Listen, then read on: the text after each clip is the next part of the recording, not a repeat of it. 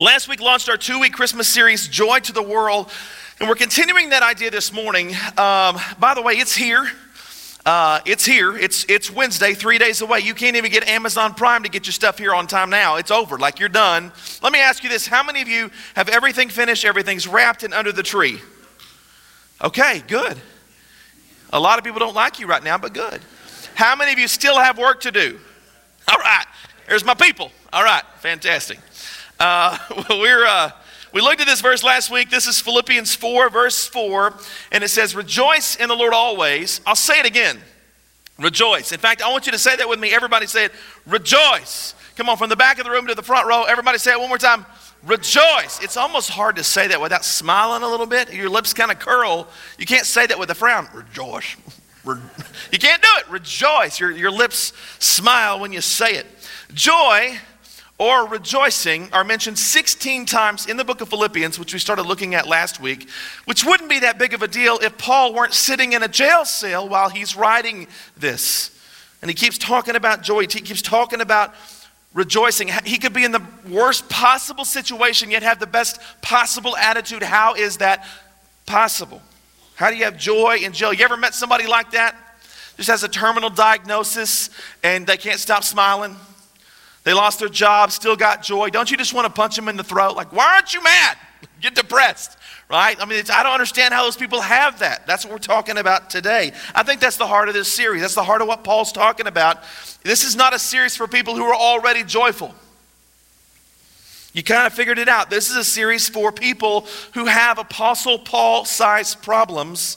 How do you choose genuine joy instead of displaying despair on your face? How does that happen? Let's look at John 16:33 once more. We looked at this last week. This is where Jesus said, I've told you these things so that in me you may have peace. And then he says, in this world you're going to have trouble, but take heart. Translation, be comforted. Calm down. I've overcome the world. Now that take heart, that is actually in the Greek, it's one word. Translated into English, it's two words, but it's the Greek word tharseo. And the word tharseo literally translates as be of good comfort or be of good cheer. He's saying, hey, this world's full of trouble, but tharseo, be of good cheer, be of good comfort. I've overcome the world. So yeah, there's trouble in the world, and I'm not promising you're not going to have trouble. You're going to have trouble, but I'm promising you're going to have the hope to rise out of that trouble. You've got an overcomer living inside of you. Tharseo, be of good cheer, be of good comfort. And Jesus says this word a few times in Scripture. This is the last time he says it. And by the way, this is the day before he gets arrested to go to the cross. And he's going, be of good cheer. Tharseo, be of good comfort. I'm about to be beaten within an inch of my life. I know they're going to drive spikes through my hands and my feet. I'm going to be nailed to the most painful, excruciating instrument of torture known to mankind. But tharseo, be of good cheer, be of good comfort. That's a hard halftime speech when the scoreboard's not in your favor. I looked up all the times Jesus said tharseo, be of good cheer, be of good comfort. Do you know that he never said it on a sunny day? He never once said it in a happy moment, because you don't need to tell cheerful people to cheer up. Jesus looked at a man one time who was lying paralyzed on a mat, and he said in Matthew 9, tharseo, be of good cheer, be of good comfort. Which is interesting, because he didn't say it after he got healed. That would have been something pretty special, right? He heals him and then he says, be of good cheer. Well, of course he's going to be of good cheer. I'm no longer paralyzed. But he doesn't say it then. He eventually heals him. He eventually walks away. But he says it while he's still in his paralyzed state. Be of good cheer. Tharseo. Be of good comfort. Why? Why does he do that? Because Jesus doesn't want our joy. He doesn't want our good cheer and our good comfort to be in our situational improvement. He doesn't want your good cheer to be tethered to what he did for you, but rather who he is for you in your life. Amen. Let me say that one more time, because Betty got it, but the rest of you, I don't know about you. He doesn't want your joy, your good cheer, your good comfort to be tethered to what he did for you, but rather who he is for your life. I'll amen myself. Amen, Reed. That's good preaching. Come on. Amen. Yeah. Who he is for you. That's what he wants your joy tethered to. Not what he did for you, but who he is for you. Tharseo, be of good cheer. That's the part of Paul's message as he's talking to followers of Christ in Philippians. So we're going to go back to Philippians, look at Philippians chapter 3. And if you have your Bible, you can turn with me there. We're going to kind of go through the whole chapter and not read it really verse by verse, but more thematically throughout the chapter. To set this up, Philippi is part of the Roman Empire. And it was an important part of the Roman Empire because there was a civil war that took place there in 42 BC.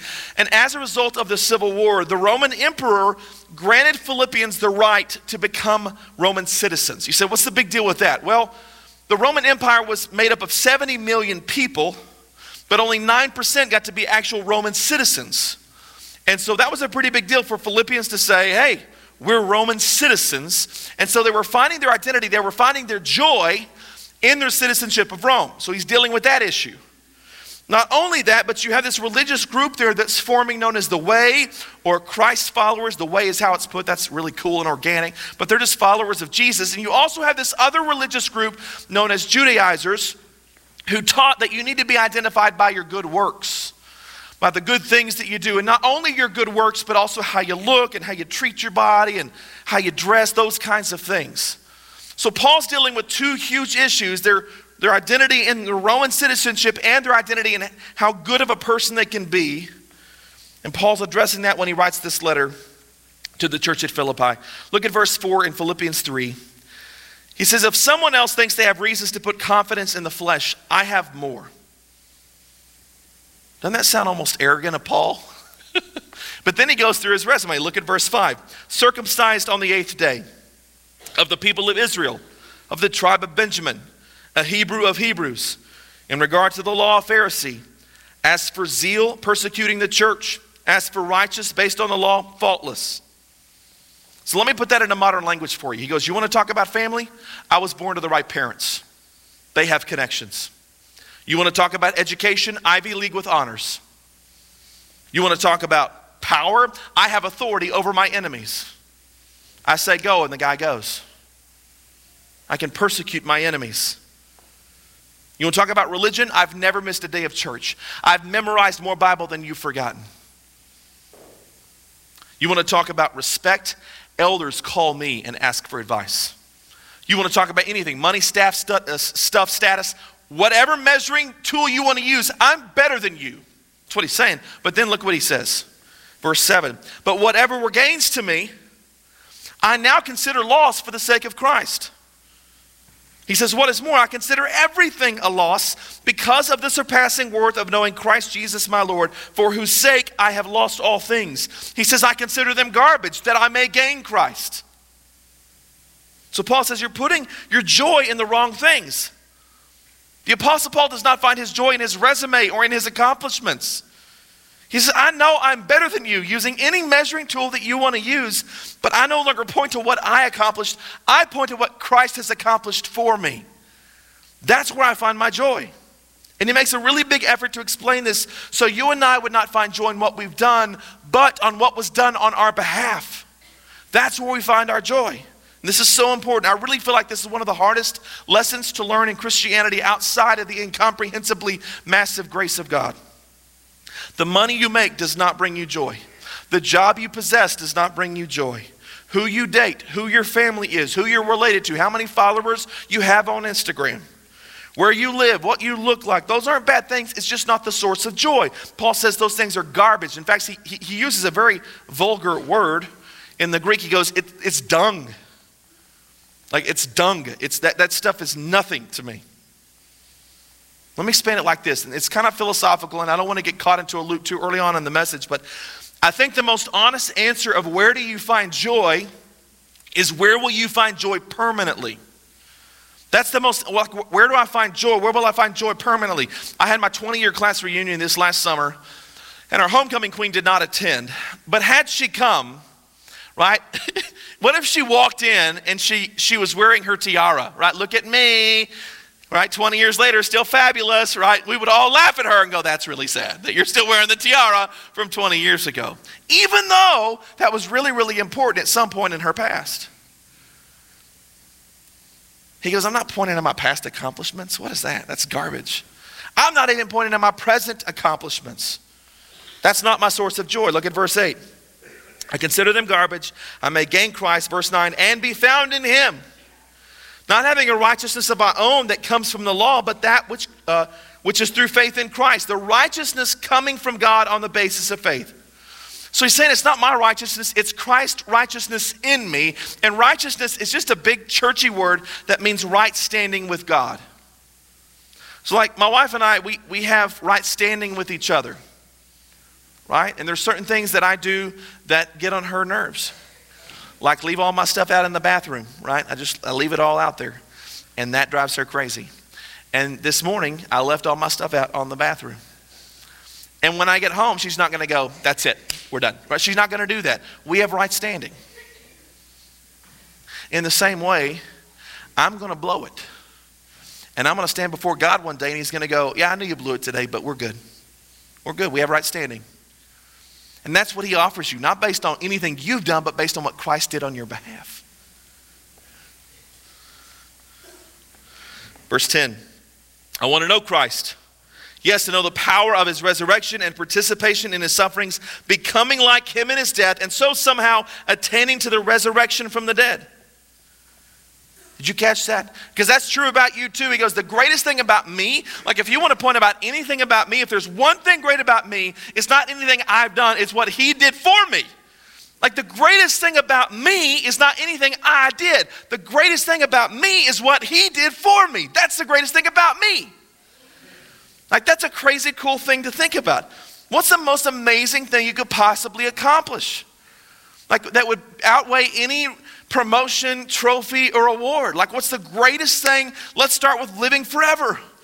Eternal life. Let's go to being buried in the grave and coming out and being raised to life. Like what am I going to say? I had straight A's in high school. Like what am I going to say next to that? He goes, I can't point to my accomplishments. I only point to what Christ has done for me. Right? I got nothing. Here's the first of 2 points. If you're taking notes this morning, jot this down. You find joy in Christ's accomplishment, not your accomplishments. That's where you find your joy. It's in Christ's accomplishment, not your accomplishments. Paul's not going to stack up his accomplishments next to Christ. He's not going to say, I've never missed a day of Sunday school when he's standing next to perfection. Now, there's something else key happening in this text. Look at the next few verses. This is verse 12.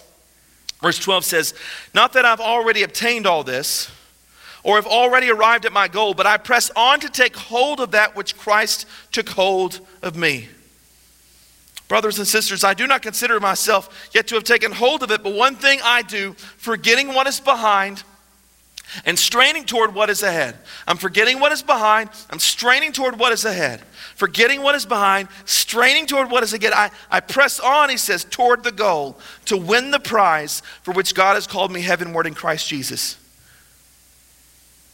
He says, I'm not looking back, I'm looking forward. I'm not looking back to my past. I've done some really awful things, Paul says. Worse things than you could even imagine. He goes, I'm not dwelling on that stuff. Some of us cannot see Christ's forgiveness past our own sins. When we look at the cross in history, we just see our own mess. Paul says, I'm not going to dwell on that stuff. I'm not going to let my past define my future. He's not sitting there saying, hey, remember when they stoned Stephen? I was there. I took joy in his death. As warped as that is. I persecuted Christians and threw them in jail. I murdered them. Woe is me. I'm unqualified. I can't do ministry. He's not saying that. He says, I'm not looking at what's behind. I'm straining toward what's ahead.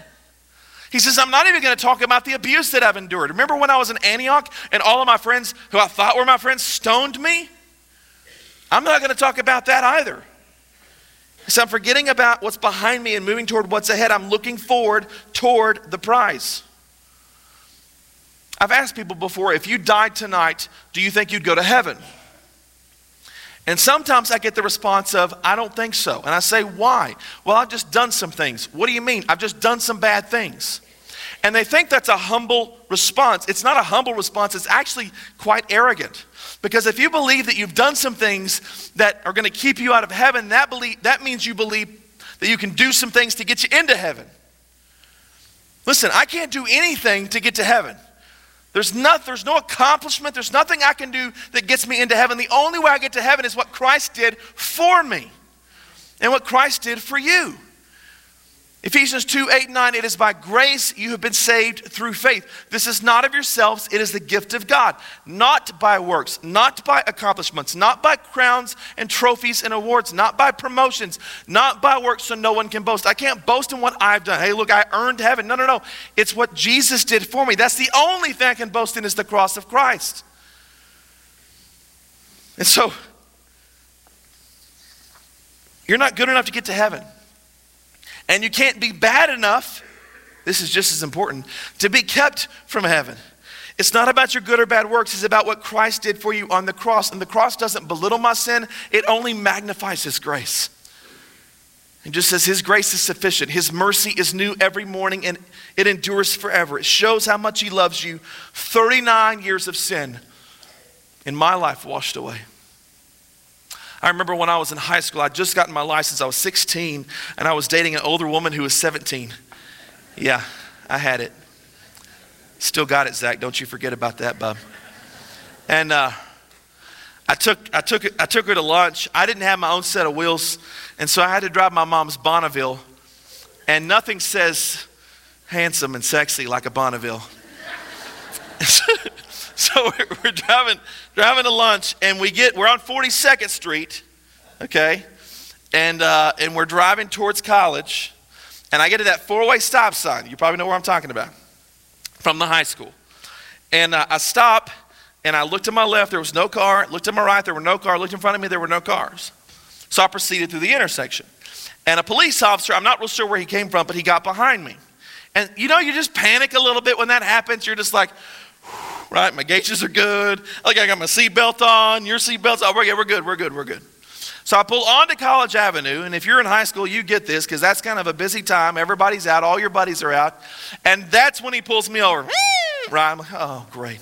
So everybody is seeing me getting pulled over on College Avenue. So he comes up to the window, and I'm still like confused why I'm getting pulled over. And he comes up to the window, and he said, license and registration, please. So I give him my license registration. He goes, Mr. Johnson, you realize you ran that stop sign back there on 42nd Street? And I knew what he was talking about, but I couldn't, for the life of me, understand why I was getting a ticket for that or how I ran that. I said, well, I looked to the left, I looked to the right, I looked in front of me. I didn't see any cars, so I proceeded through the intersection. He goes, no, when you stop, you need to feel a jerk. And I was thinking, well, you're a jerk. And I didn't say that, but I thought about it. And he wrote me a ticket.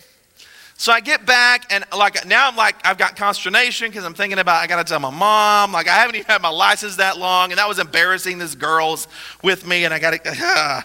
So I'm talking to some of my friends in my class that was right after lunch, and they're like, "Oh, that's going to go on your record," and I don't know why that panicked me. I'm like, "What, on my record?" And they're like, "Yeah, it's on your driving record." I'm on my record, because it's not that big of a deal, but back then I kind of thought it was a massive deal, and I just pictured myself 9 years later applying for a job. Mr. Johnson, we really liked you, we were going to hire you, but we saw that you had a stop sign on your record, so we went with Bob, right? I just was so afraid that they were not going to let me, it was going to follow me, like this record was just going to track me through my life. And so then somebody else told me, but if you go to the judge, and you ask for defensive driving, that they can give you defensive driving and you can get it off your record. Sounds like a great plan.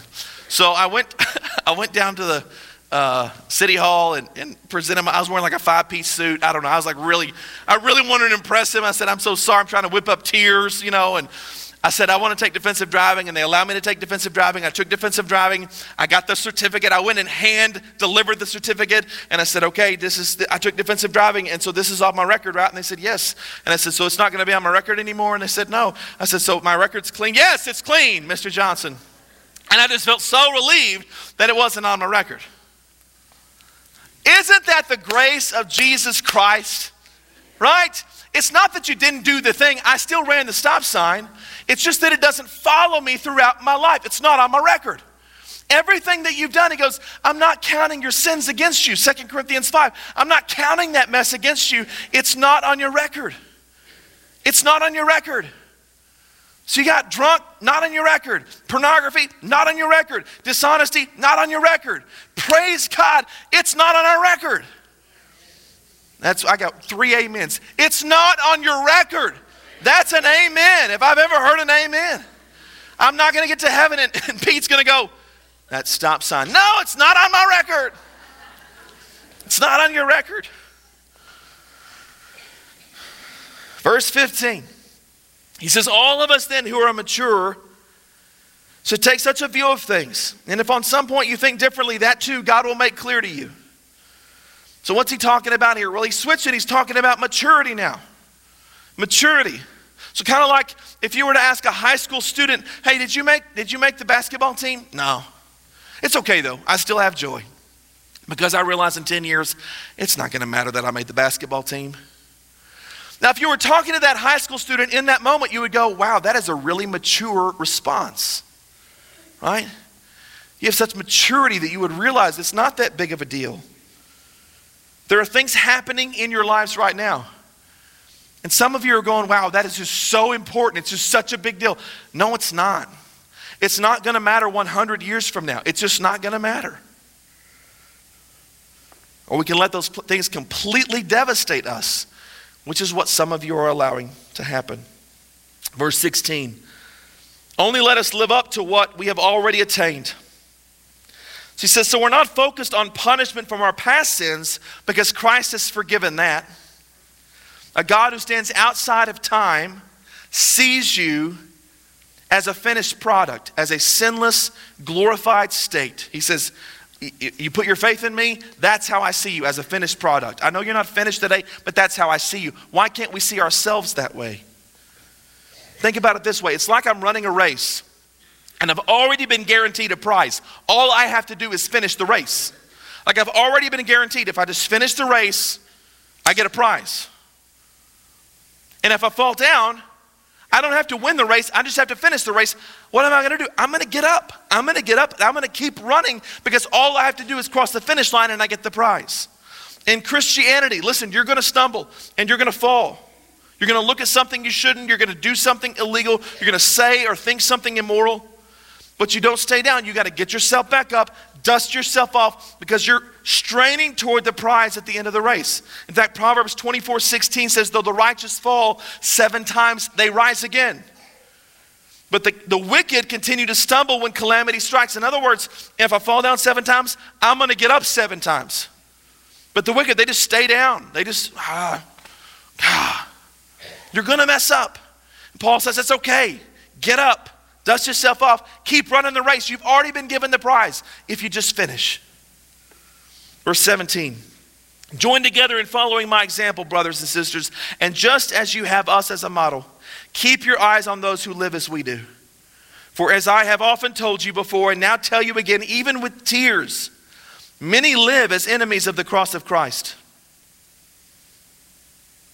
Okay, so think about what's happening here. So Paul's in prison. He's writing this letter to the church at Philippi, and he's getting emotional. So emotional that he tells them, I'm getting emotional. Like I'm crying as I'm writing this letter. Because so many of you are living as enemies of the cross of Christ. And it's breaking my heart. He says in verse 19, their destiny is destruction. In other words, these people are going to hell. I mean, that's just blunt, but he says that's what's happening. Their destiny is their destruction. Their God is their stomach. Meaning, he says they're just feeding their appetites. Whatever feels good, do it. They're living in a hedonistic culture where that's good. That feels good, I'll do that. They feed their desires. And he says their glory is in their shame. Their glory is, man, look what I did last weekend. Guess who I hooked up with? Hey, check out this video. And their glory is in the things that Christ died for. They're joyous of their sin. He says their mind is set on earthly things. So in this list of people whose destiny is destruction, he punctuates it with their mind is set on the world. So they're trying to be a really big deal in this world, and they have no thought process to the world that is to come. And this might hurt a little bit, but for some of you, your glory might be in your shame. Your conscience is seared, and you begin to find your joy in the number of partners you had, or what you had to do last night, or how you took advantage of someone else's misfortune and profited. Your glory is in your shame. You're celebrating the things Christ died for. The very things that held Christ to the cross entertain you. And we need to have a come to Jesus moment where we say, take my life, Lord. I'm tired of my destiny being destruction. I'm tired of my glory being in my shame. I'm tired. I want my glory to be in you. I don't want to wake up at 2 a.m. anymore and return to the same coping mechanism that I have for years. I want to turn to you. For a young lady to say, I'm tired of returning to that bad relationship. I know he's bad for me, and I keep going to the same bad relationship like a dog returns to its vomit, and I'm tired of it. My glory is in my shame. I want to turn to you, Jesus. I want you to be my Lord. I want you to be my Savior. I want you to, as we sang about a minute ago, to be Lord of all. I want that. I'm going to step into the light. I'm going to give my life to you, and I want you to take over. Verse 20.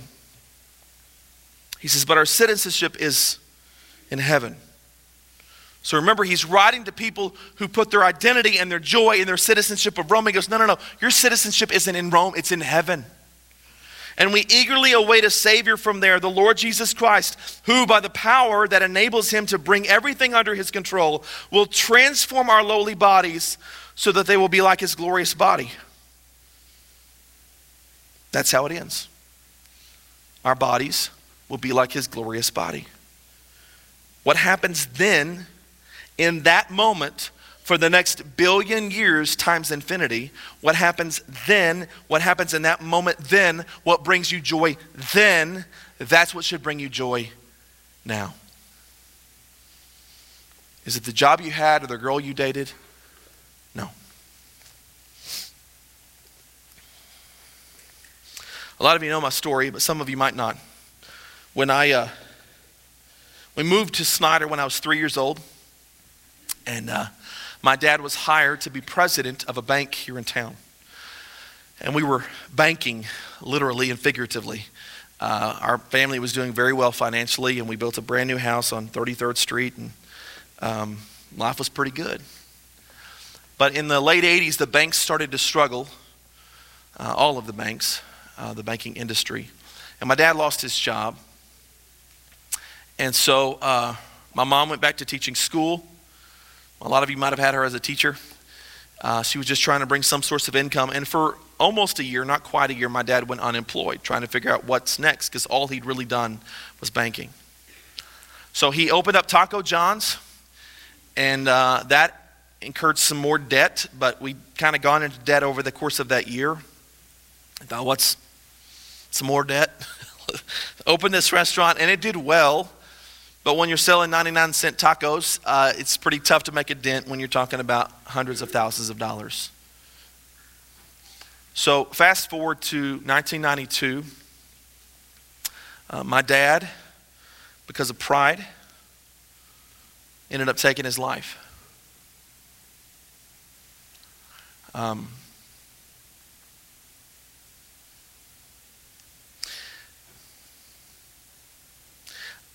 I remember he wrote us a letter, and told me I was the man of the house. Gave us some instructions of what we could do to try to make ends meet. He was just embarrassed because he'd failed his family financially in his mind. And I was really mad at God. Really mad at God. Some of you that were part of our church at that time, you may remember me coming here in the months to follow. I did not want to be here. My mother made me come. I was 12. And I came against my own will because I was mad at him. How could he allow this to happen? Fast forward 6 months to March of 93, and there was a conference in Lubbock, like a youth conference. And I wasn't even part of the youth group, but for some reason I got to go. And so we went to this youth conference, and the guy that was speaking was a guy by the name of Dawson McAllister. Many of you remember he used to have a radio program on KGNZ. And for some reason, there were a handful of us, Nicholas Means and myself and some others, that got to go backstage and meet Dawson. And there's like 6,000 people at this event, and we got to go backstage and meet him. We were one of a handful of people, and I do not remember why I was chosen. I do not remember. But I got backstage, and here is Dawson McAllister. Dawson's back was hurting that day, and he was kind of leaning up against the table, and you could tell his back was hurting, and he was just like, he was in pain. And but I'd been screaming at God for 6 months, and I'd gotten no response. And so here is this God figure in my mind, and so I'm going to let him have it, and maybe he has something to say. And so I just start dumping on this poor guy. Like, please don't ever do that to me. That's what I did to him. I just let him have it. And I said, if God is love, then how could he allow this to happen? And if God's omnipotent, why can't he bring my dad back from the dead? And he kind of leaned up from his position, his leaning position, and he opened his Bible, and he showed me a verse in Hebrews 12:2, which says, let us fix our eyes on Jesus, who for the joy, that's what we're talking about, for the joy set before him, endured the cross, scorning its shame, and sat down at the right hand of God.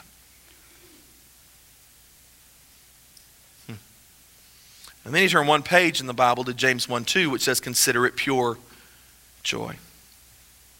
Same word. My brothers and sisters, whenever you face trials of many kinds, he said, read, if Jesus can have joy going to the cross. And I can't imagine that. I can't. I've seen The Passion of the Christ. If you've seen that, it's really hard to have joy even watching the film, let alone imagining going through the film and what Jesus endured. He said, if Jesus can have joy enduring the cross, you can have joy in the trials of your life. And that seems really simplistic. But I got joy to the world that day. It just clicked in my head. I thought, wow, if Jesus can have joy, I too can have joy. It's a choice. Choose it. Find it. I want to show you one more verse. We started this whole thing with Philippians 3, and we've gone all the way through the passage to the very last verse, but I didn't start with the first verse. I'm going to show you the first verse now. This is so beautiful. It says, whatever happens, whatever happens, whatever happens, whatever happens, whatever happens, brothers and sisters, whatever happens, rejoice in the Lord.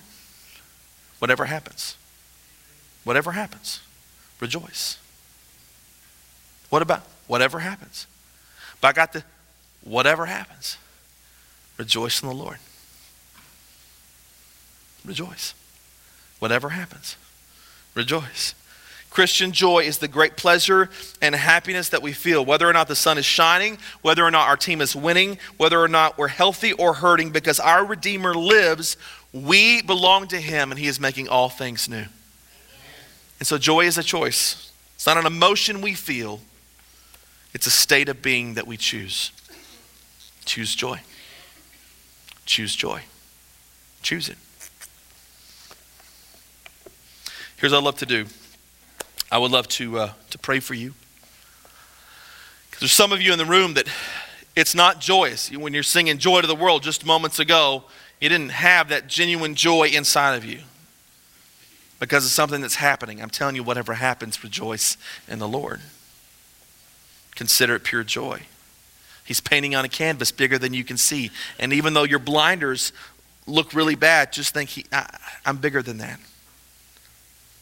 I'm making all things new. Here's what I'd love to do is I'd love to pray for you. But there's some of you in here, it's tough for you to get joy because joy is also a fruit of the Spirit, according to Galatians 6. The fruit of the Spirit is love, joy, peace, patience. It lists them all out.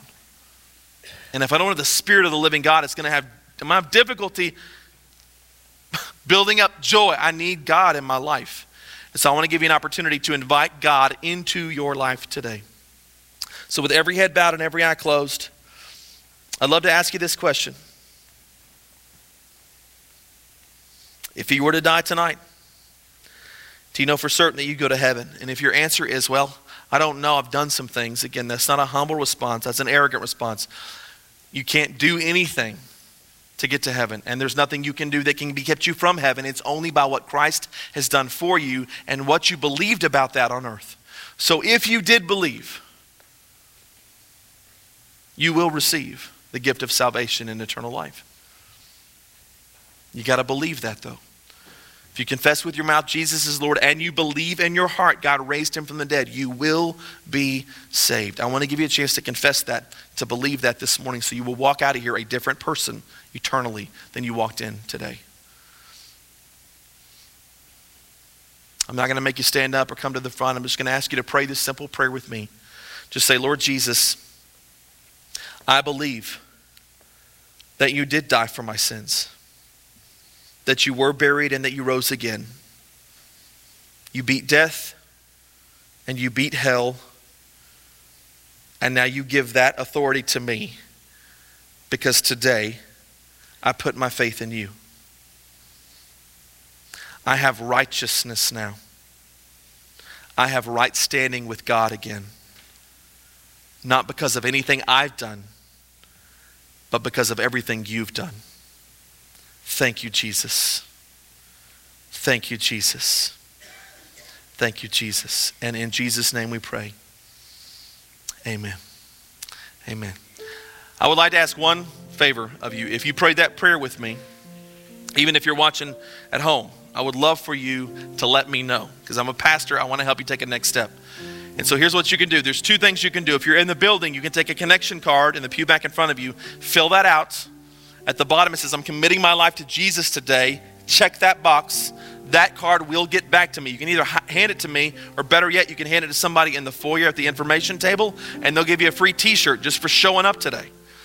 Check that box. Let me know in that way. If you are watching online or you're watching on cable television today, there's another way. You can take out your cell phone and you can text the word SAVED to the number that's on the screen. It's 325-221-3001. 325-221-3001. Just text the word SAVED. That will get back to me, and I will follow up with you and give you some next steps in this new journey with God. Come on, church family. Let's give them a big round of applause for everybody who gave their faith to Christ today. That's awesome. That's why we exist, for that moment.